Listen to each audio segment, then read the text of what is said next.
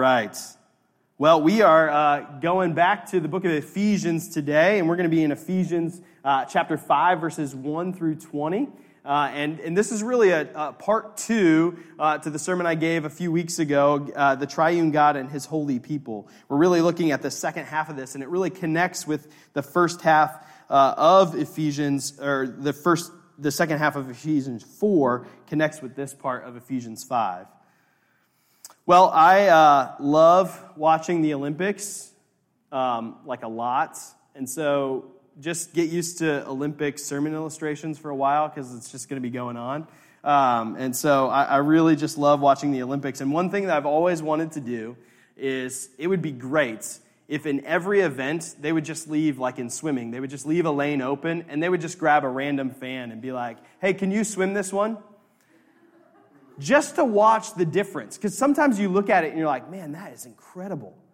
But it looks pretty easy. And then if you would just watch an average person go through it, you'd be like, this is insane. These people are superhuman. Like, they just do incredible things. It would be a little bit more difficult to do that on, like, the balance beam or something, because you might not even be able to get up on it to see. Now, certainly, there is this God-given ability to these athletes. They have been gifted something glorious that even if you look at the swimmers, their bodies are all shaped like the same, like perfectly shaped for swimming. And like, there's some God-given ability, but there's also some other thing that signifies the difference between an Olympic athlete and just everybody else. And that's the sacrifice of training. These folks have been working their entire lives to get to this point. And that sacrifice involves two things for them. One, it involves what you don't do. Like, they have to eat really well, right? They're not eating donuts all the time, I'm sure. How they spend their time, they've probably missed, right? Everyone's talking about the latest Netflix series. They've probably missed it because they've had to train. And not just do they have to train, they have to go to bed early so that their body recovers, so that they're able to train again the next day, right? Like, they have to sacrifice all these things that you and I do that they just don't have time for because they're sacrificing for some greater thing. And then there's also the things that they do. Like, they train constantly. Over and over again. They're just constantly training. They have to sacrifice all of these things to continue to train and work. Why do they do that? Well, they do it to get gold, right? They sacrifice now for glory later. They're denying some sort of satisfaction in the moment for a greater satisfaction in the future. And really, we can learn a lot from that. Because all of life is a balance between sacrifice and satisfaction. Balancing between what sort of satisfaction am I going to take now and what am I going to sacrifice now to take greater satisfaction in the future. And by satisfaction, I don't just mean raw pleasure, but really the reality of experiencing satisfaction in life, whether that's intimacy or acceptance or security, joy. All of those things are wrapped up in what it means to be satisfied. Experiencing the glory of getting a gold medal. Certainly that is satisfaction, but they've had to deny themselves some measure of satisfaction to gain a greater satisfaction. Well, in this text, Paul is going to talk about what it means to deny ourselves and fight against sin and pursue holiness. And we're going to see that there's going to be this balance between sacrificing now for satisfaction later. And what does it mean to do so? Now, if we're going to talk about this text, we need to remember what we said last time when we were talking about the pursuit of holiness in Ephesians. We talked about avoiding two key errors in pursuing holiness. First was missing the source of our power for holiness. Trying to do it on our own, trying to pursue what does it mean to be holy just in our own strength and ignoring the power source for holiness, which is our union with Christ. That we are united to Jesus in the gospel. When we come to Christ by faith, we are united to Him. So that what's true of Jesus becomes true of us. That we are in this intimate relationship with God through Jesus. So that the very standard that God requires is accomplished by Jesus and then lived out by us in the power of the Holy Spirit. If we forget that, it doesn't make any sense. We're just obeying a bunch of rules for no purpose. And we actually can't do it. We also need to remember the second error, which is thinking that holiness is merely avoiding wrongdoing. Just avoiding wrongdoing. Like if I just don't do these certain things, then I'm holy. But holiness is far more than that. It's actually about loving neighbor positively. It's about doing things to the glory of God positively. And if our only pursuit of holiness is just don't do these certain things, we're going to miss the point. That would be like trying to become an Olympic athlete by avoiding junk food but never playing the sport. Right? You can't just avoid junk food all the time and be like, well, I'm an Olympic athlete. Right? Sometimes that's how we think of holiness, where it's like, well, I don't do certain things, therefore I'm holy. But I'm not actually doing anything to love my neighbor. I'm not actually like Jesus in any meaningful way. Right? We have to make sure that we don't fall into those two things. All right, so Ephesians 5, let's start with 1 and 2. Paul says, imitate God, therefore, in everything you do, because you are his dear children. Live a life filled with love, following the example of Christ. He loved us and offered himself as a sacrifice for us, a pleasing aroma to God. Imitate God. This is really like summarizing the last section that we were talking about. What does it mean to be holy? And setting up this next section. That what it means to be holy is to imitate God. Because he has loved us. Now we're going to talk about what does it mean to imitate God and how do we do that. And primarily, I think that Paul has in mind that we would worship him. That part of imitating God is worshiping God, pursuing him, seeing him as the greatest satisfaction in our life, the greatest glory in our life, and simply worshiping him. And as we worship him, we get transformed by him. Phoebe is the most focused right now. She is just like locked eyes. She's responding. We got this going on, right, Phoebe? That's right. Imitate God. And why do we do that? Because he loved us. Because he loved us and sacrificed himself for us. If we forget this, remember, like, I'm going to just say this over and over this morning as I did last time we talked about holiness, because we forget all the time and try to pursue holiness apart from the love of God in Christ for us. And then we think God is all about a bunch of rules. But we have to remember that he loved us. Before we diagnose the sin that we're going to fall into, because Paul's going to get specific here, and it's going to be challenging, but before we do that, we need to remember the gospel. We need to remember that Jesus sacrificed himself to pay for your sin and mine so that we could have a relationship with God. We have to remember that. Now, what does he say when he says imitate God? He says live a life filled with love, right? He doesn't say imitate God by avoiding all these things. Now, he's going to talk about in just a moment some things that you ought to avoid. Certainly, holiness is not avoiding things. It does include avoiding things, but it's not merely that. And we avoid things only because we're seeking to live a life filled with love. Selflessly loving neighbor. Now, the question that we have to ask before we get into this next section, which again is going to be challenging. Paul's going to get specific about some things, and it's going to be hard. Why would we avoid such things? Why would we avoid sinful behaviors? Why would we avoid things that our culture regularly indulges in? That's the question I want you to ask yourself. Why would I avoid these things? And then remember Olympic athletes. They avoid things not because there's some sort of glory in doing that itself. It's for a greater satisfaction. I was watching them talk to some swimmers after they won gold, and they always, sports reporting has got to be like the easiest job ever. Just ask them all the time, like, well, what were you thinking? It's like, that's a terrible question. What was I thinking? I was thinking, swim faster. Swim faster, you know? Also, they're like, yeah, they just swam 400 meters, and they're like, they're like, hey, how you doing? They're like, I can't breathe yet. Like, let me chill for a second, right? But what do they say? They're like, I can't describe this feeling. I don't know how to put to words the thing that I'm experiencing because I've spent my whole life pursuing this thing, and now I have it. That's what we need to think about when we fight against sin.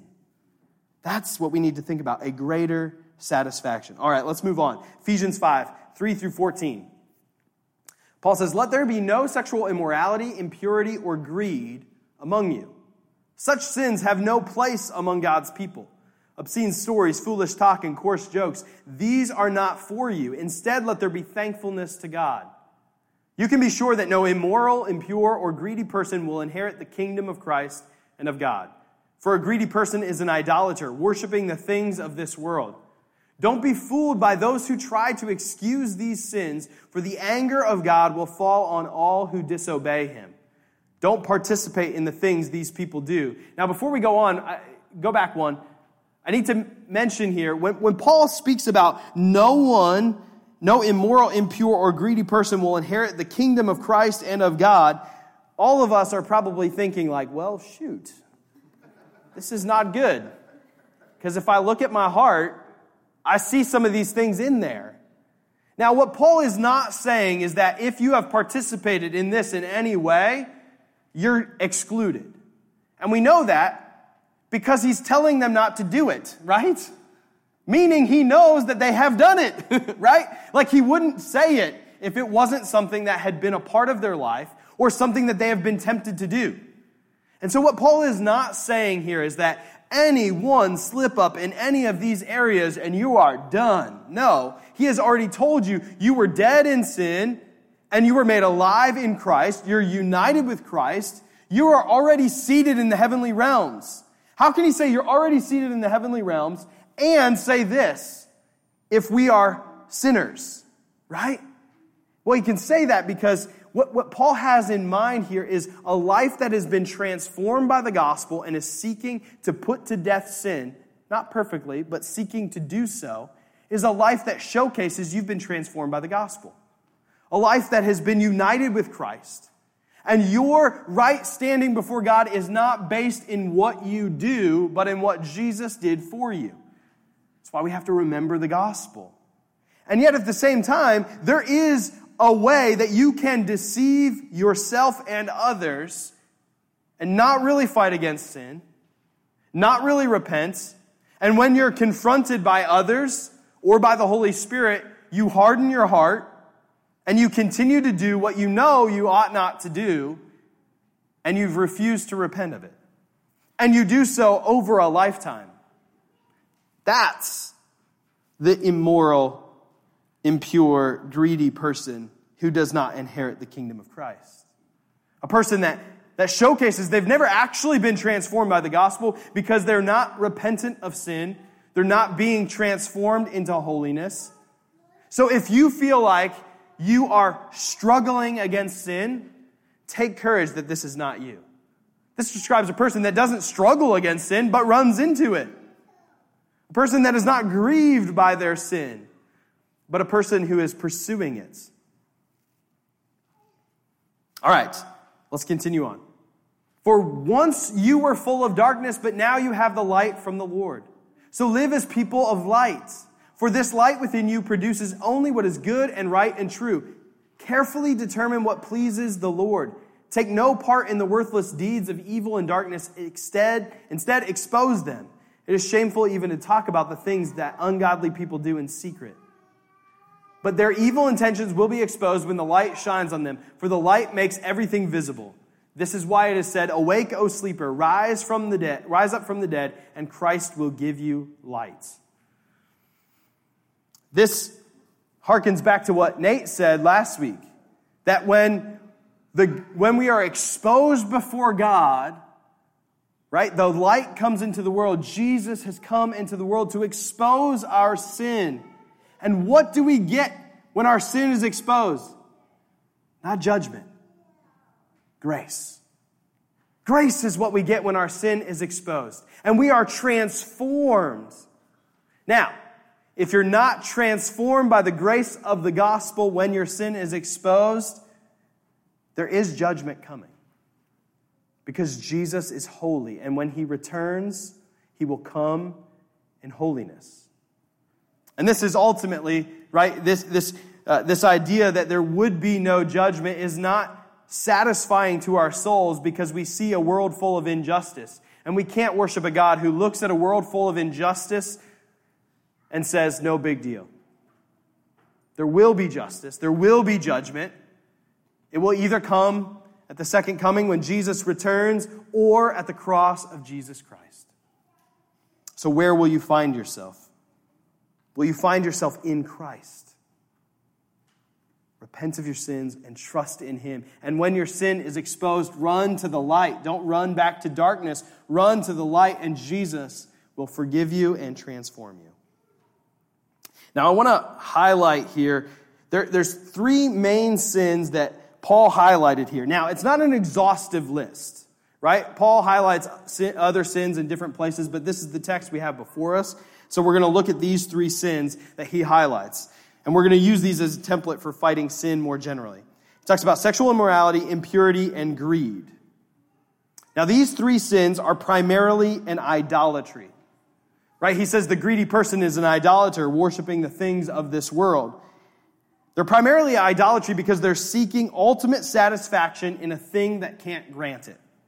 They're seeking something only God can give in something that God has made, rather than in himself.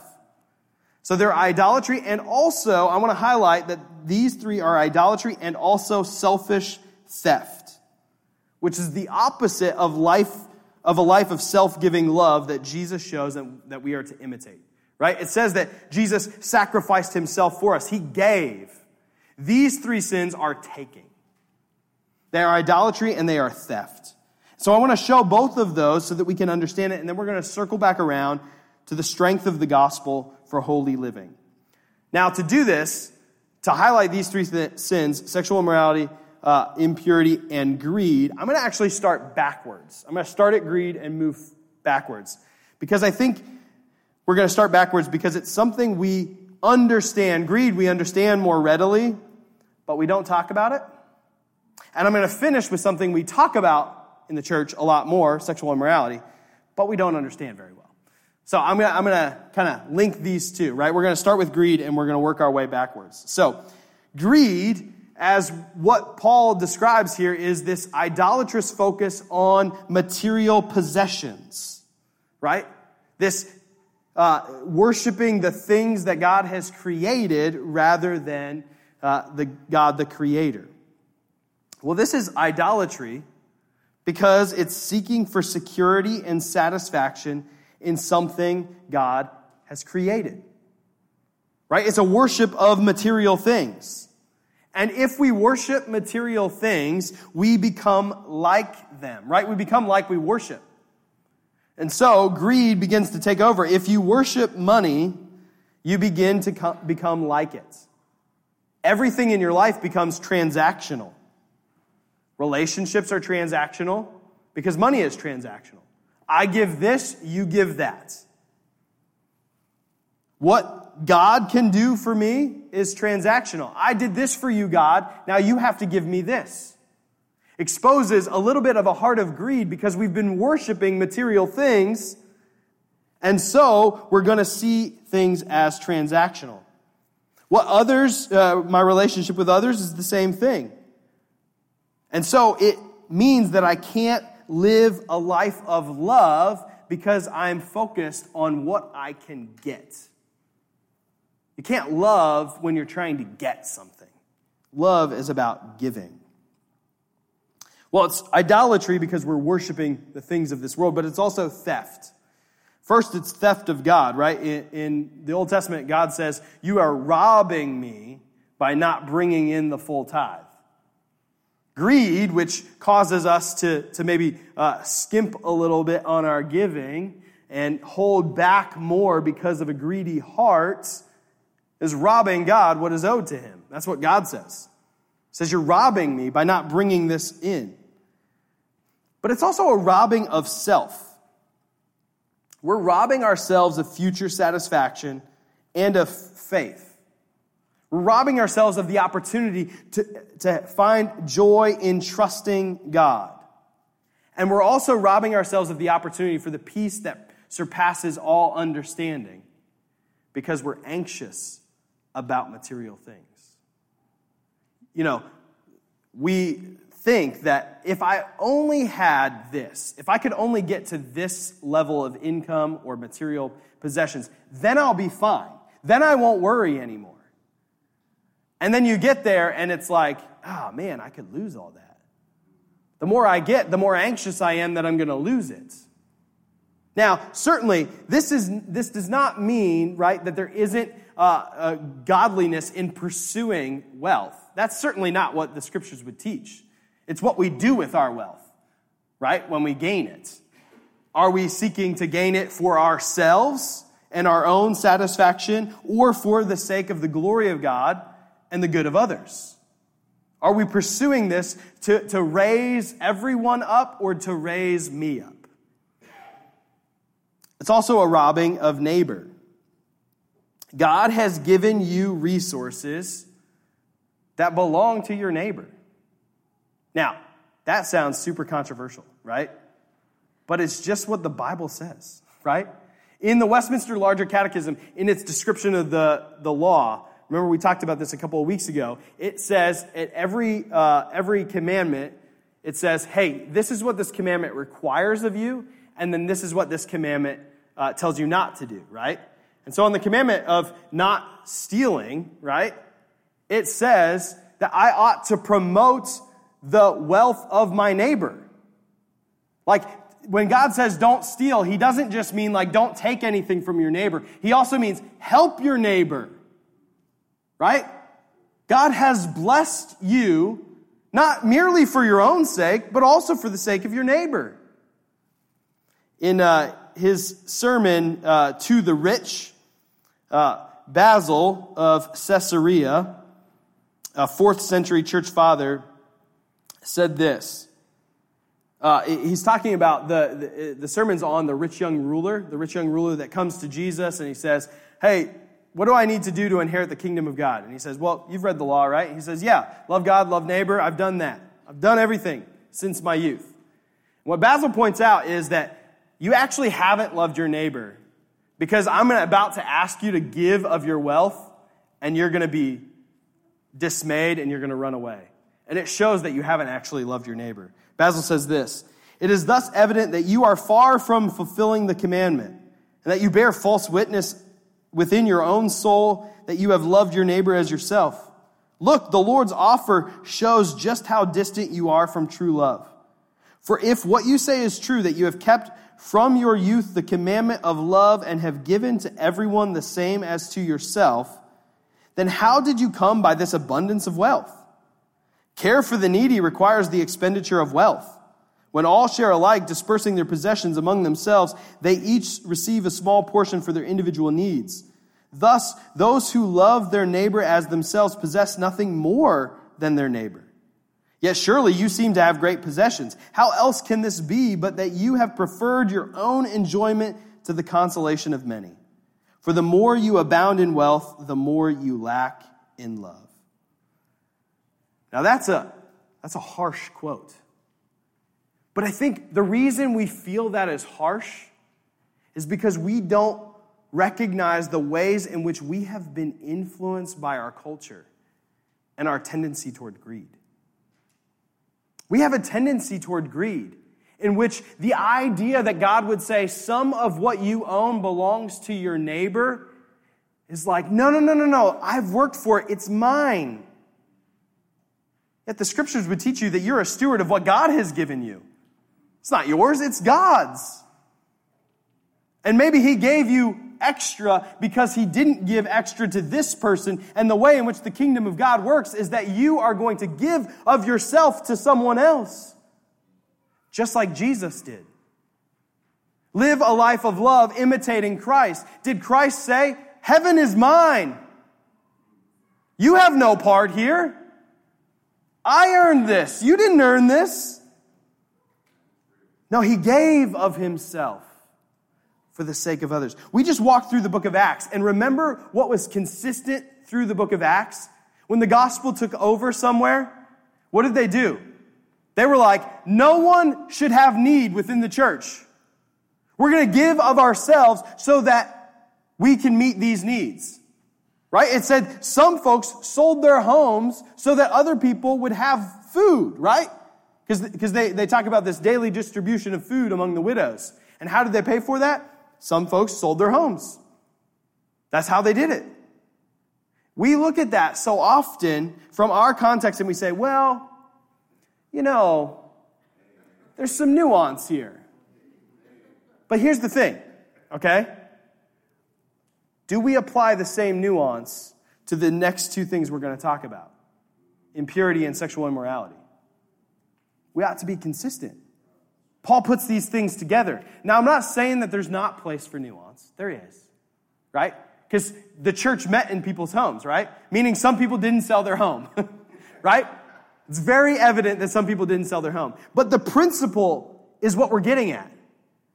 Does my heart recoil at the idea that Jesus might say, sell everything? Where's my heart at?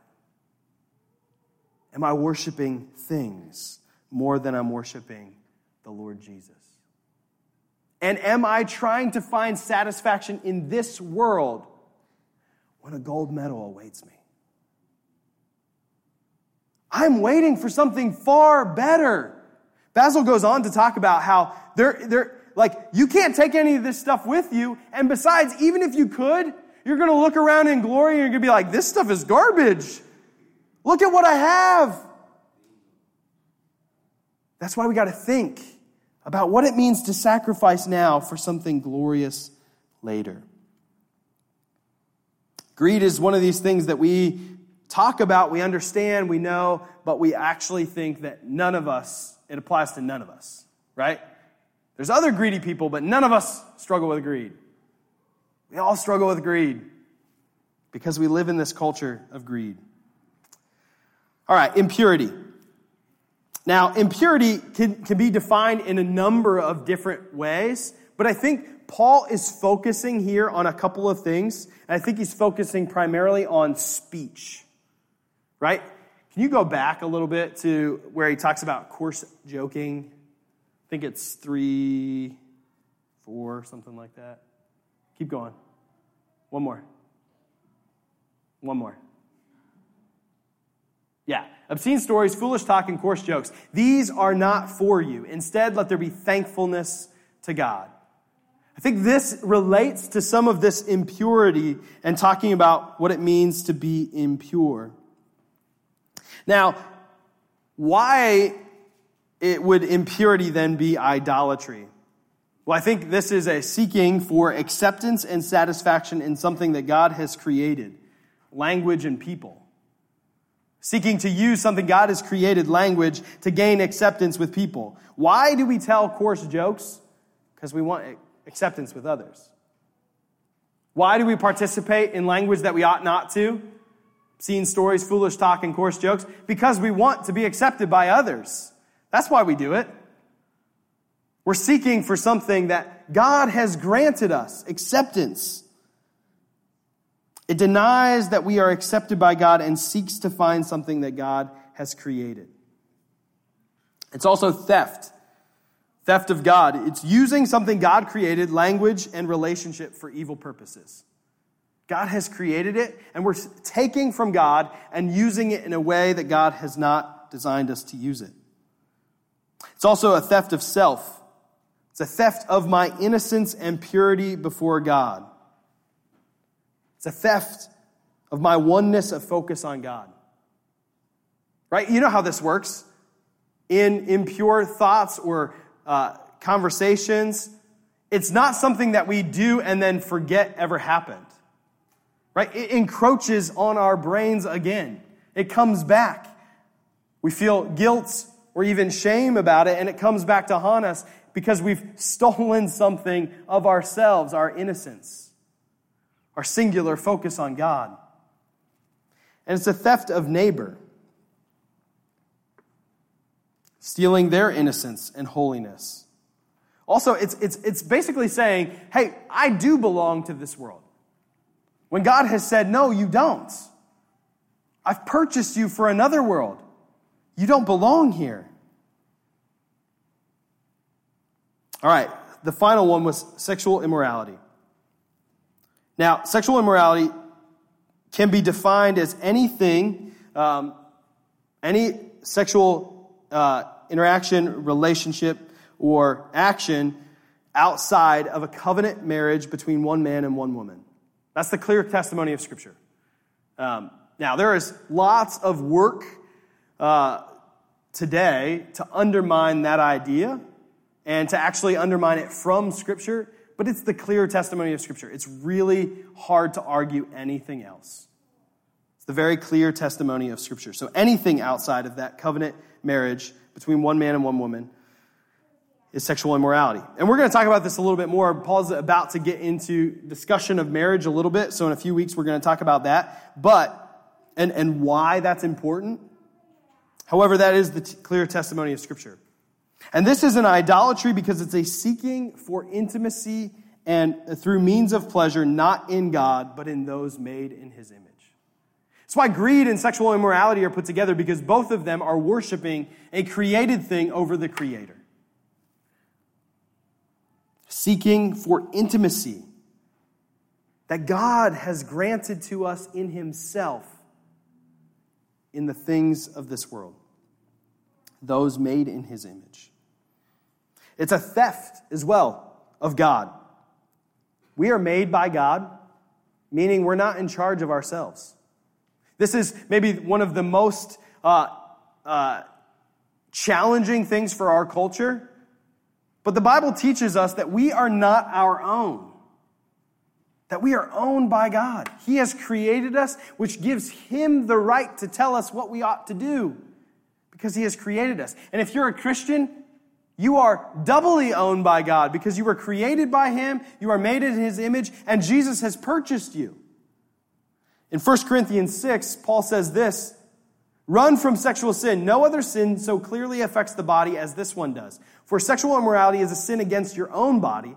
Don't you realize that your body is the temple of the Holy Spirit who lives in you and was given to you by God? You do not belong to yourself, for God bought you with a high price, so you must honor God with your body." The implication of what Paul is saying is clear. You are not your own. You were bought with a price. And so to pursue sexual immorality is to steal from God. To say, no, I'm in charge of my body. I get to make the rules. You were bought with a high price. Not just bought with a price, a high price, the blood of Jesus. It's also a stealing of self. Stealing intimacy and satisfaction that is not yet yours.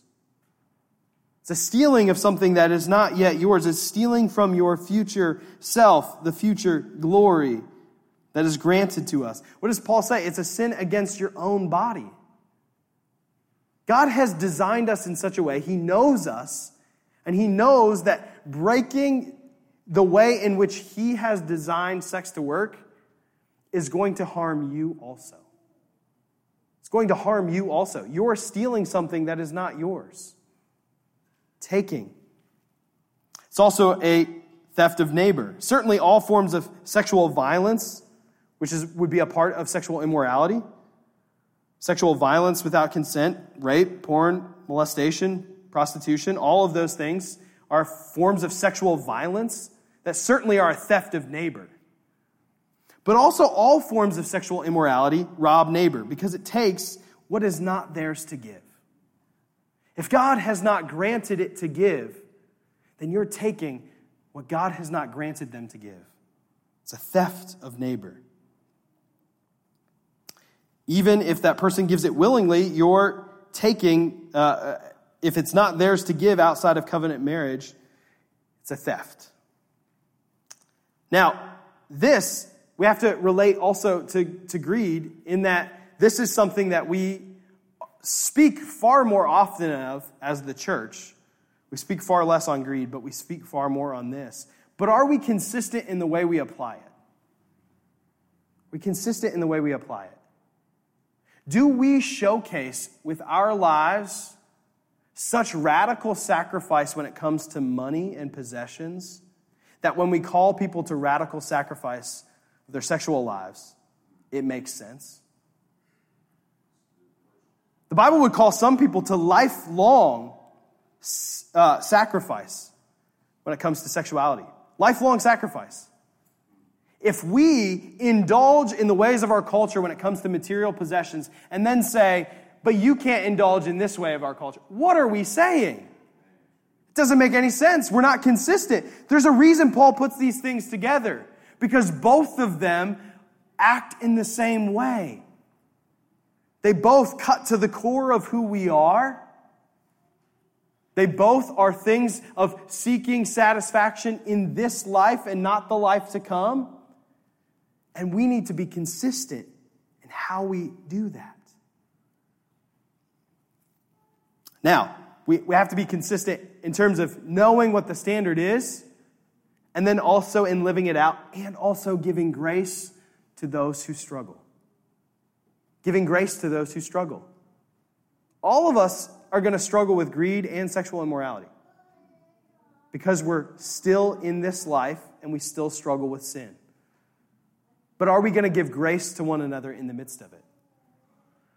If you find out that someone is struggling with greed and they confess to you, my giving isn't what God tells me it should be, do we say, leave now? But if someone comes to you and says, hey, I'm struggling with sexuality outside of the bounds of what God has designed it for, do we say leave now? Sometimes. We got to be consistent. We got to give space for people to struggle. Now, that doesn't mean we're changing any standards. Absolutely not. But we got to give space for the Holy Spirit to be at work. Space for God to do His thing. Space to dialogue and conversate and have conversation around this. And consistency. So that we give of ourselves in our material possessions to showcase, hey, this world is not all there is. And we sacrifice with ourselves also in purity before God, because this world is not all there is. The ultimate question in all three of these is, why do we need to sacrifice if God is good? Right? Don't you ask that question sometimes? Like, if God is good and gives good gifts, and clearly all of these things, right? Like, we're lying if we say that these things aren't enjoyable, because we wouldn't do them if they weren't enjoyable, right? Indulging in material possessions, indulging in sexual immorality, of course those are enjoyable. That makes sense, right? Because we're in a fallen place and we're broken. But we ask ourselves, right? Why would God deny us something enjoyable if He's good? Well, first I want to tell you, that's literally the story of the entire Bible. Every place throughout the Scriptures, God has taken someone who is righteous or pursuing righteousness and said, there's this good thing, and you can't have it. Right? All throughout the Old Testament, there's this theme of the barren woman. In genealogies, in stories, there's all these themes of like this woman who desires children and is not granted them. What does it mean? Well, there's a mystery there. And sometimes the best answer is, I don't know. I don't know why God does it that way. Certainly not how I would design it. But I also wouldn't give of myself if I was God and come to earth and suffer on a cross and die for you. So maybe we should trust Him. There are some answers that we can say. One, for sure, is that He is showcasing Himself as the ultimate good. Part of denying ourselves is so that the glory is far better. Remember the Olympic athlete. denying self for greater satisfaction and glory. Not in the denial itself, but in what they get at the end. Hebrews 11:6 says this, "And it is impossible to please God without faith. Anyone who wants to come to him must believe that God exists and that he rewards those who sincerely seek him." He rewards those who sincerely seek him. Sometimes we're afraid to say that because we're like, no, the godly thing is to do something not seeking reward. Not according to Hebrews. According to Hebrews, the godly thing is to say, I want a reward. That's why I'm going to deny myself. Now, the trick here is understanding what the reward actually is. The whole testimony of the Scriptures, and certainly of Hebrews, is that Jesus is the most glorious in the universe. And our reward is him. Nothing less than him. That's how he rewards us. With himself. You're seeking intimacy or acceptance or satisfaction. Jesus gives all of those. He gives all of those. That's what he gives of himself. We get that reward. So we ought to seek him in that way. All right, to circle back around, Ephesians 5, 1 through 2. Imitate God, therefore, in everything you do, because you are his dear children. Live a life filled with love, following the example of Christ. He loved us and offered himself as a sacrifice for us, a pleasing aroma to God. Why do we imitate God in these ways? Because he loved us. Why do we give of ourselves and our material possessions? Because Jesus has all glory and riches and becomes poor for us to be rich. Because Jesus has all purity and acceptance and grants us to come near to him. Because Jesus has intimacy with God the Father and gives us that access freely, that we get to join in the relationship of the Trinity through our union with Christ. We don't need to go take it from a place he's told us not to take it. We imitate God by loving like Jesus, selfless, God-honoring, neighbor-affirming love. Well, how do we do that? Paul tells us at the end of Ephesians 5, 15 through 20. So be careful how you live. Don't live like fools, but like those who are wise. Make the most of every opportunity in these evil days. Don't act thoughtlessly, but understand what the Lord wants you to do. Don't be drunk with wine, because that will ruin your life. Instead, be filled with the Holy Spirit, singing psalms and hymns and spiritual songs among yourselves, and making music to the Lord in your hearts. And give thanks for everything to God the Father in the name of our Lord Jesus Christ. How? Well, first of all, not by yourself. Be filled with the Holy Spirit. The stuff we talked about today, that's hard. We live in a culture that is telling us the opposite every moment, right? If you're going to watch the Olympics, you're going to see this denial of self for satisfaction. And in between all of those, you're going to see, don't deny yourself. Satisfy yourself now. That's every ad, right? The contrast is pretty stark. But our whole culture is saying, indulge now. Satisfy yourself now. We're going to give it to you. We're offering it to you. Come take it. That's hard stuff. You can't do it on your own. But you can be filled with God's Spirit. God's Spirit, the same Spirit who rose Jesus from the dead, lives in you. That's the power you have. It's not your own power. Now, what does being filled with the Spirit look like? Well, it looks pretty ordinary. It looks like taking time to think about your day and your life and not live it foolishly. To plan it out in ordinary means and then to worship. How do we do that? Here.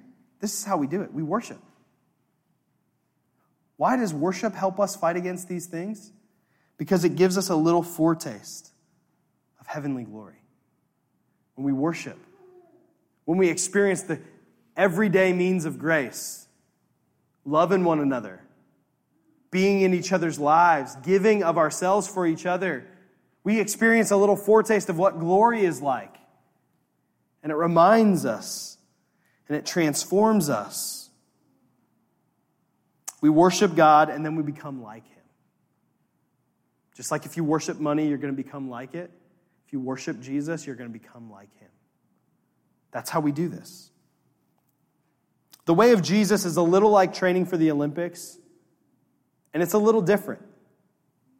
One of the saddest parts of watching the Olympics is watching people sacrifice their entire life, make it to the Olympics, and just be 2 seconds off the lead and not even make the final qualifier. Spent my whole life, 2 seconds, I don't even get to compete for the gold. Sometimes we feel like the Christian life feels like that. Work my whole life, deny myself over and over again, and for what? Yet, here's the thing. This is where the Christian life is different than the Olympics. You're guaranteed gold. Because your gold medal, your entrance into glory, was not earned by you. It was earned by Jesus. Jesus is the one who sacrificed in every place that you and I don't. Every time you're granted an opportunity to sacrifice for the sake of loving God and loving neighbor, when it comes to greed or sexual immorality or impurity, every time you fail to do that, Jesus did it perfectly for you. He already earned it. He already accomplished it. You are guaranteed victory. If you are in Christ, you are guaranteed victory. Our entrance into glory is the work of another.